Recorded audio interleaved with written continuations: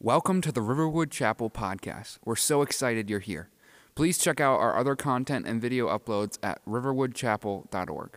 Thank you. As Jason prayed, we know that as a church, this is a day of lots of joy and celebration, but for many people, it's a joy of deep, deep pain. And we want to acknowledge that there are people who I know who avoid going to church on Mother's Day because it's just way too painful. For lots of reasons. For those who have a mom in their life who there is a bad relationship with, there are bad memories, abusive kind of language, and so it's just too painful of a remembrance of that.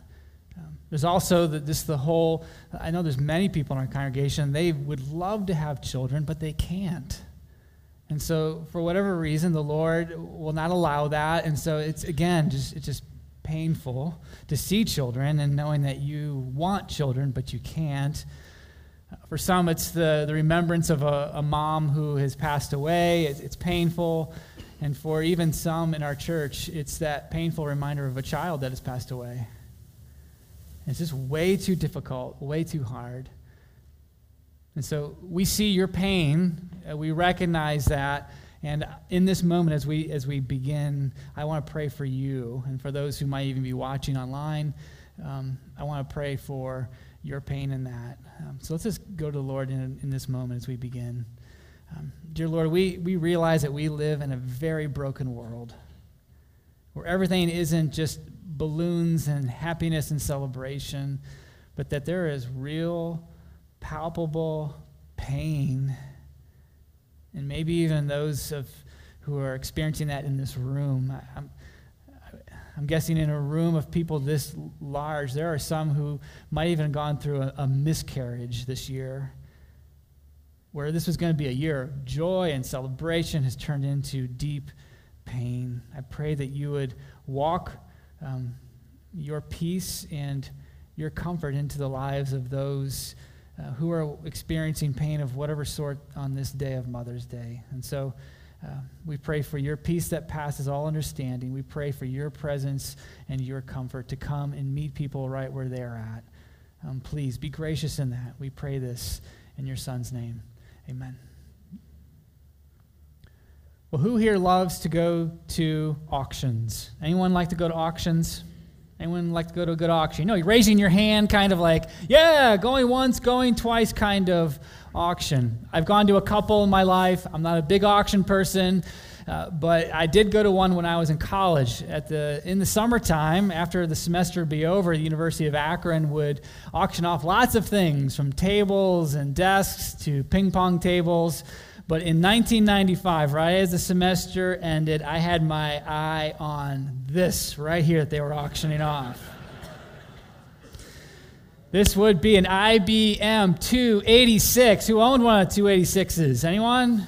Yeah, all right. This was like the cutting edge of technology in 1985 or whatever. So the university was getting rid of computers, and I wanted to buy it. Why? Because I was tired of going to the computer lab.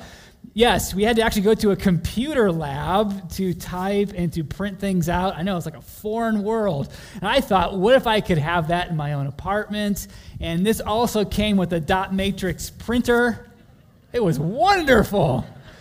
And so there was a number of them being auctioned off. I waited to the very last one. I figured everybody had gotten theirs. Now is my moment.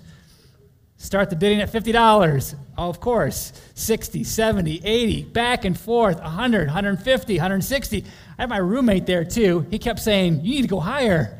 I was like, all right, so 70, 80, 180, 190, 200, on and on. It kept going. I kept raising my hand. Like I had to have this computer. I just had to. And then at the moment, at the auction, when the auctioneer says, going once, going twice, my hand was in the air. And in that moment, I was thinking, was going to the computer lab really that big of an inconvenience? Did I really want to be owning my own computer for $300? Is this really something I really needed? But as I had my hand in the air, I realized I had crossed the point of no return. Next thing you hear, sold! I had just bought myself a $300 IBM 286 with a dot matrix printer. I had just won. I am now the owner of this computer. And I loved every minute. I don't still use it today, no. But in life, there are many moments where we cross the point of no return. Like you become the owner of that decision. And it's over silly things like auctions and computers. But there's also serious moments of even faith and the things that we're going to talk about this morning, where there is an auctioneer saying, going once, going twice, and you are going to buy something spiritually. Your hand is in the air, and you will buy it. You will be the owner of what you are deciding. And that's exactly our conversation this morning on this Mother's Day. I'm glad you're here. For moms who are here, dads who are here, children of all ages, there is something here that you are going to embrace and be faced with out of God's Word. And so we're going to be looking at that out of the book of Jeremiah. Jeremiah, we've been walking through Jeremiah for all of these weeks together. We now find ourselves in the 37th chapter of Jeremiah. And we've been following along in this series called The Mission of God. God is on mission.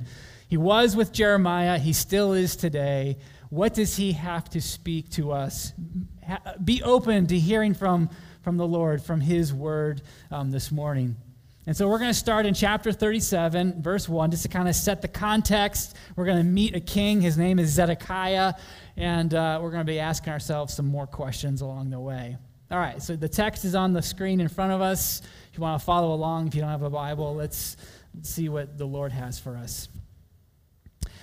Verse 1, Zedekiah, the son of Josiah, whom Nebuchadnezzar, king of Babylon, made king in the land of Judah, reigned instead of Coniah, the son of Jehoiakim. But neither he nor his servants nor the people of the land listened to the words of the Lord that he spoke through Jeremiah the prophet. King Zedekiah sent Jehukal, the son of Shelemiah, and Zephaniah the priest, the son of Maaseiah, to Jeremiah the prophet, saying, "Please pray for us to the Lord our God." All right, in chapter 37, here's a timeline. I know we always talk about these are real people, real dates. This is real history we're speaking of, that we're getting now into the reign of Zedekiah. Last week was Jehoiakim, the one who was burning scrolls. Now it's to King Zedekiah. And it hit me this week, as I was looking at the bookmark, I was thinking, wow, there's like a spoiler alert, like it's going to end. But the people in the text didn't necessarily know that. They'd been warned, but there was always this hope that there was going to be a different outcome.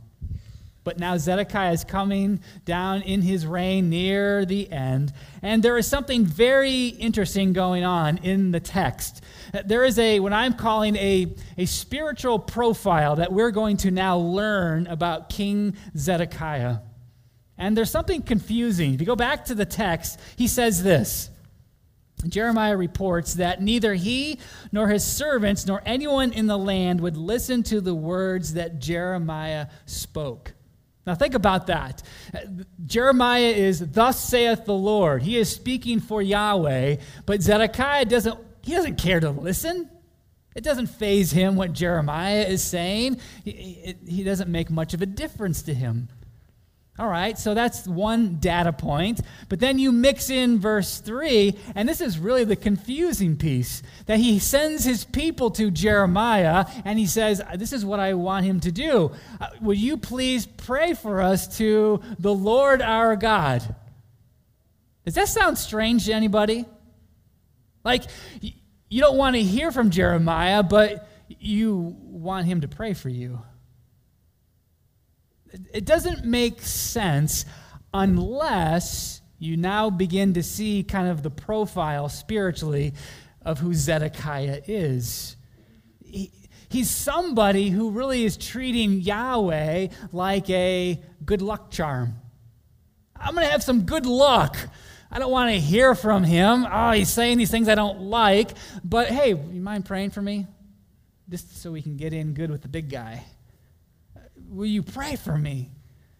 And so whenever it was convenient, whenever it was something that worked well for him, Zedekiah is now including Yahweh.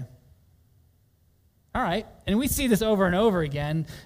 It shouldn't make sense, but when you treat God as some kind of superstitious thing in your life, then this does make sense. Oh yeah, that makes sense to do that. All right, so now we're learning more about Zedekiah. Let's continue on. The Lord meets with Jeremiah, tells him something very specific about what's about to happen, that the Babylonians aren't going away anytime soon. They're going to burn everything to the ground. All right, now let's fast forward to verse 17. The story continues with King Zedekiah. King Zedekiah sent for him, meaning Jeremiah, and received him. The king questioned him secretly in his house and said, "Is there any word from the Lord?" Jeremiah said, "There is." Then he said, "You shall be delivered into the hand of the king of Babylon." Jeremiah also said to King Zedekiah, "What wrong have I done to you or your servants or this people that you have put me in prison? Where are your prophets who prophesied to you, saying, 'The king of Babylon will not come against you and against this land'?" So Jeremiah is saying, you're throwing me in the dungeon, and your own prophets who you like to listen to are saying things like, "Oh, you're going to be just fine, Zedekiah." But now people are starting to invade. They're coming over the wall of Jerusalem. The invaders of Babylon are on the doorstep. And so Jeremiah's like, do you really, really want to hear from me? And so it's interesting that Zedekiah, he has him come and he says, "Is there any word from the Lord that we need to know about Jeremiah?" And Jeremiah is like, "Are you kidding me? I've been saying the same thing over and over and over again." The actual phrase, "Thus says the Lord," I started counting over 60 times in Jeremiah. Jeremiah says, "Thus says the Lord." And what's really interesting is it's very consistent, the message he's saying. It's not like he's saying something like here and over here. He's saying the same thing. And this is what he's been saying. Turn to the Lord in your broken heart, in the evil of your heart. Turn to Yahweh. He wants to have a relationship with you. Do this before it's too late. That's the simple message. And so Jeremiah has been saying this over and over and over again. And so it's almost like Zedekiah is meeting with Jeremiah to say, okay, well, there's got to be something different, he's saying. We want a different outcome here. So what is the Lord saying now? And Jeremiah is like, he's saying the same thing. It's like that moment you go to your parents to say, "Can I borrow the car?" No, you can't. Well, maybe if I make my mom a very nice Mother's Day card, breakfast in bed. Can I have the car? No. What part of no do you not understand? That's what's going on here. Zedekiah keeps coming for a different kind of outcome. All right, so now we see a little bit more of who Zedekiah is. He likes to hear just things that are favorable, doesn't want to hear the hard things. All right, let's continue on. Now I'm in chapter 38. And it starts off this way. Now, Shephatiah, the son of Matan, Gedaliah, the son of Pashur, Jukal, the son of Shelemiah, and Pashur, the son of Malchiah, heard the words that Jeremiah was saying to all the people. "Thus says the Lord, he who stays in this city shall die by the sword, by famine, by pestilence. But he who goes out to the Chaldeans," this is the Babylonians, another name for them, "they shall live. He shall have his life as a prize of war and live. Thus says the Lord, this city shall surely be given into the hand of the army of the king of Babylon and be taken. Then the official said to the king, "Let this man be put to death, for he is weakening the hands of the soldiers who are left in the city and the hands of all the people by speaking such words to them. For this man is not seeking the welfare of his people, but their harm." King Zedekiah said, "Behold, he, Jeremiah, is in your hands, for the king can do nothing against you." So they took Jeremiah and cast him into the cistern of Malchiah, the king's son, which was in the court of the guard, letting Jeremiah down by ropes. And there was no water in the cistern, but only mud. And Jeremiah sank in the mud. All right, so what's happening here is that, "Thus saith the Lord." So the people who were around King Zedekiah was like, "Who is this guy? He's actually weakening the warriors, and we can't have him still saying these kinds of things." And so they are now turning to King Zedekiah saying, "Get rid of this guy." And King Zedekiah, it's very interesting. He's having a moment that I see kind of a foreshadow of somebody else who has a similar moment. If you go into the New Testament, there was a moment when the crowd was rising up saying, "Get rid of that guy." The guy was Jesus, and the man was Pilate. Do you notice what Pilate did in that moment? He said, "I don't want to get involved here. You do whatever you want." And he had that moment where he washed his hands ceremonially before the multitudes to say, he's yours. You do what you want with him. I'm not getting involved. Zedekiah is having one of those moments. The mob is angry. And Zedekiah says, "Okay, people, do whatever you want. Behold, he's in your hands, whatever the crowd wants." And Zedekiah is someone who isn't willing to stand up for what is right. He's folding under the pressure of the mob. I feel like even culturally we're having one of those mob moments. You've been in the news of what's been happening in our own country. Roe v. Wade is hot on everybody's topic to speak about. And there are mobs, and they have things to say. And this is the moment where the church needs to say, "What does this say?" This isn't the moment to say, "What does the mob say?" One of the most popular interactions on Twitter this week was when somebody said this: "I don't think anybody actually believes fetuses are people." Well, really? I'll stand in that gap and say they are. This is what the word of the Lord says. Psalm 139, he knit us together. Even Jeremiah speaks of those in the womb. I'll stand in the gap to say that life begins at conception. I'll stand in that gap all day long. And this is the moment when the church needs to say, yeah, we're going to stand up against the mob that wants to argue about, well, when does life really begin? 21, 22, 23 weeks? What's your answer on that? This is where we need to stand into those hard moments. Zedekiah wasn't going to be that kind of person. Whatever the mob was going to do, you want to do something to Jeremiah, that's all up to you. And so this is the spiritual profile of Zedekiah. He's lukewarm. He's wishy-washy. He's fence-riding. He's crowd-pleasing. This is who he is. Now let's pause there, because here's where it connects with our lives. You actually have a spiritual profile. So do you. You. I do. We all have a spiritual profile. Does our spiritual profile resonate with Zedekiah? There's a real danger in what's happening here.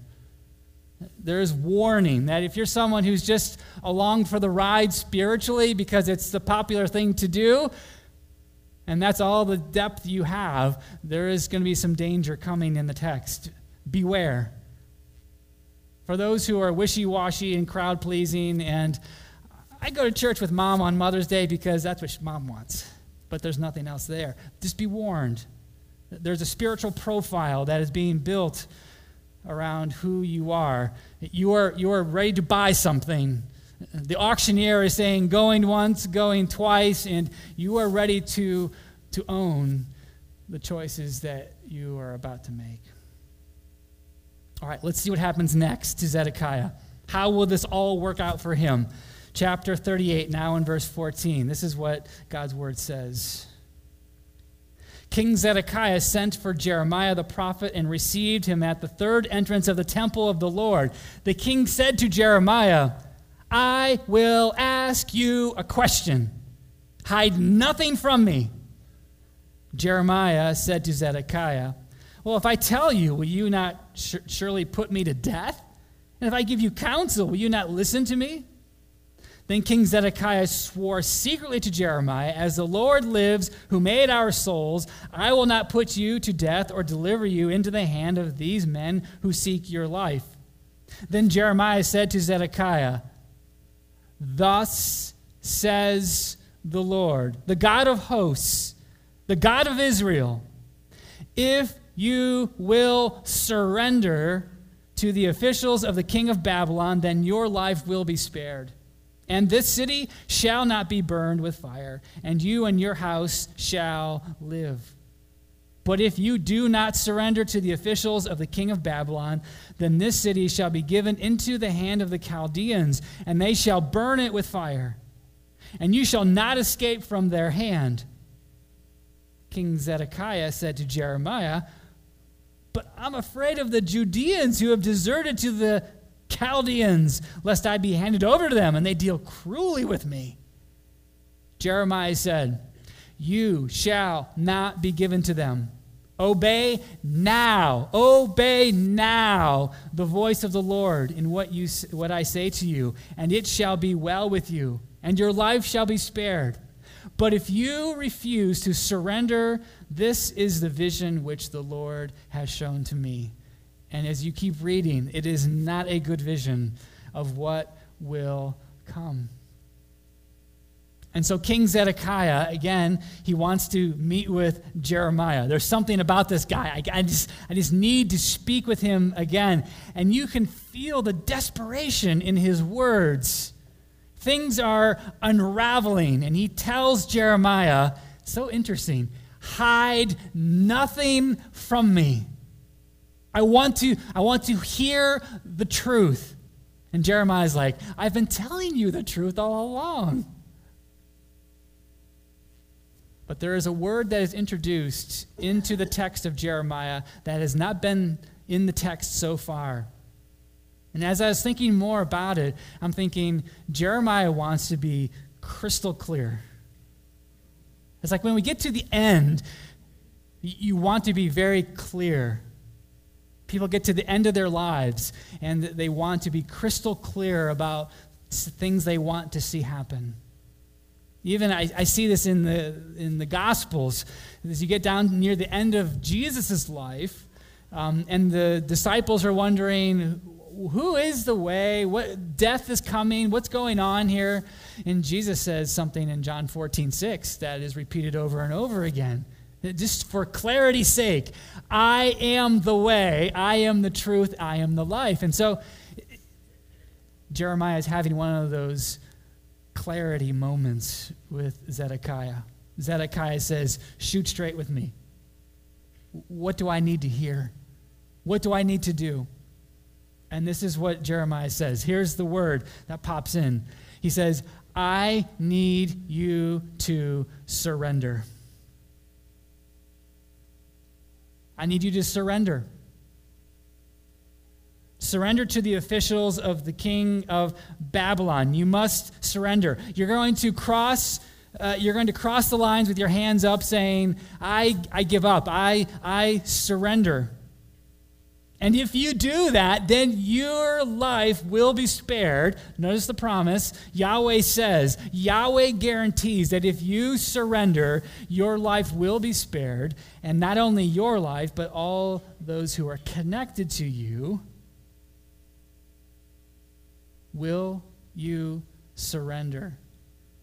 And now in this moment, this is a very unique moment in history, because not only is he being asked to surrender to Babylon, but as we have seen already in Jeremiah, you can look at it in the 27th chapter, there is one who is above Babylon. His name is Yahweh.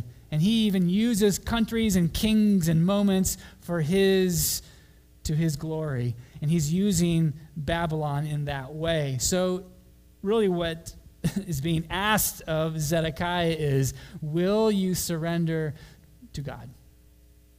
Will you surrender to him? In this very unique moment, that's what it looks like, surrendering to God. It looks like crossing the lines over to Babylon and saying, I'm done. Will you be willing to do that? Which is really an interesting question, because not only was Jeremiah facing that with Zedekiah, but that's still the question the text is asking us today. Are you surrendering your life to God? And I know it's a very un-American thing. We don't surrender to anybody. We're not going to give up. That's not who we are. We're going to fight to the end. But that's not the economy of what's going on in the Bible. I want you to hear this very clearly, that surrender is the way that God draws people to himself. Through weakness, he is the one who is the strength. And as you read the Bible from Genesis to Revelation, this is a common thing of humility and surrender, even from the very lips of Jesus Christ. Notice what he says. He says, Jesus told his disciples, if anyone would come after me, let him deny himself. Deny himself, take up his cross. What? Crosses? That's a thing of death and humility. And follow me. For whoever would save his life will lose it, but whoever loses his life for my sake will find it. Surrender. You're broken. You don't know what to do because your greatest problem is sin and evil and wickedness. What do you do with that? You surrender to the one who has an answer. You say, I can't do it. And no amount of Mother's Day services, no amount of being nice to people, no amount of all of those things is ever going to get you to where your heart really needs to go. It can only happen in the moment of surrender. And so that is the power of the cross of Jesus Christ. It begins with humility. When we are weak, he is the one who makes us strong. We come to him with our broken lives. He offers us grace and mercy and forgiveness. This is the good news that we see in Jeremiah. This is also the good news we know is found in Jesus Christ. What is your answer to that question? Have you really surrendered your life to God?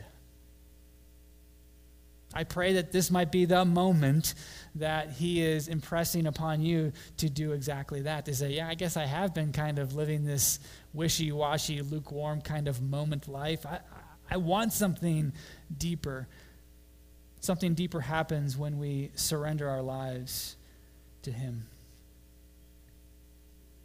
All right, but here's what really is interesting, because as I read commentaries, I read lots of different commentaries on the book of Jeremiah. Every single one of them says that chapter 38, verse 20, is the moment. This is you talk about a point of no return. Here it is. It has taken us 38 chapters to hear Jeremiah over and over and over again say, turn to the Lord while you can. Turn to the Lord while you can. It's almost as if he's the auctioneer saying, going once, going twice. Chapter 38, verse 20 is the point of no return. There will be no more do-overs. There's going to be no more, if I just had another day. No, chapter 38, verse 20 is the moment when Zedekiah will be the owner of his decision. Jeremiah said, and this is the last moment he ever speaks to him this way, You shall not be given to them. Obey now the voice of the Lord in what I say to you, and it shall be well with you, and your life shall be spared. Surrender right now. Or else there's going to be horrible, horrible consequences. You see, Zedekiah has been living a life that's not of surrender. Wishy-washy is about himself. Riding the fence is about himself. Pleasing crowds is about himself. Jeremiah is saying, you have one last moment to obey, to surrender. What are you going to do? In our human condition, we always think we have more time. I've been talking to people like all week about this. There's always tomorrow. There's always next year. We have more time. But here's what I want you to hear, that I feel the weight of this urgency, and I feel the weight that this might be our last Sunday together. This might be the end for somebody in this room, might be for me, I don't know. I don't think we'll ever have this exact collection of crowd together. Maybe this is the moment that he is speaking to you, saying, there's going to be a moment of no return. Maybe this is it. 2022 Mother's Day. This might be the moment of no return. My question is, what are you about to own? What are you buying when it comes to your relationship to the Lord? What is your answer? Well, let me ask this last question. Why is this really that important? Why is surrendering important? There's a great response of why it is so important. It goes all the way back into chapter 38. On this Mother's Day, why is it important to surrender to the Lord? This is the verse that I point to. This is why it's so important. Jeremiah is telling Zedekiah, there's this promise that it's all going to go well for you if you surrender to the Lord. Not only for you, but notice what he says, for your house as well. Surrendering to the Lord has ripple effects, not just for your benefit, but for those who you're connected to. Your house. And those who are in your house. That's why this is so important. Moms, the greatest thing you can give your children is your surrender to the Lord. It's not a college tuition. It's not a nest egg for a down payment. The greatest thing that you can give them is your surrender. Because in your surrender, you are now hearing from the Lord to give them the wisdom they need, to point them into a relationship with the Lord, to be praying for them. That's the greatest decision you can make, is your surrender now has ripple effects. And that's just for moms, but that's for dads. That's for all of us to realize. Because for Zedekiah, he made his decision, and it had devastating effects for not only him, but for the rest of his home and for generations to come. That's why this is so important. On this Mother's Day, 2022, have you surrendered to the Lord? That's the question. Because there's the auctioneer who's saying, going once, going twice. You're about to, and I pray that it's not today, but today might be the day where you buy exactly what is coming to you. You're going to own something at some point. What are you going to own? Surrender or the things of Zedekiah? Allow the Lord to speak to you and your heart to challenge you. I know he's challenging me in these things. So let's go to the Lord and pray to him. Dear God, we give you thanks for your word that speaks truth and difficult things and probably things we don't even want to hear or face.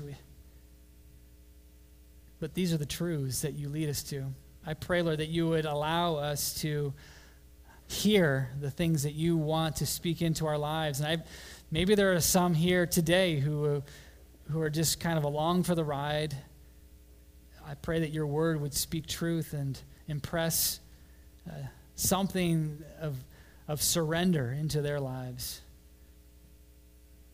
I know that this is what you want for your church, to surrender itself to the cross of your Son, Jesus Christ, and to live our lives out of that kind of surrender to our homes and our families and in our own community. And so may you multiply that kind of humility, that kind of gospel right here in our own church. We desperately need your help in this journey. We pray all these things in your Son's name. Amen.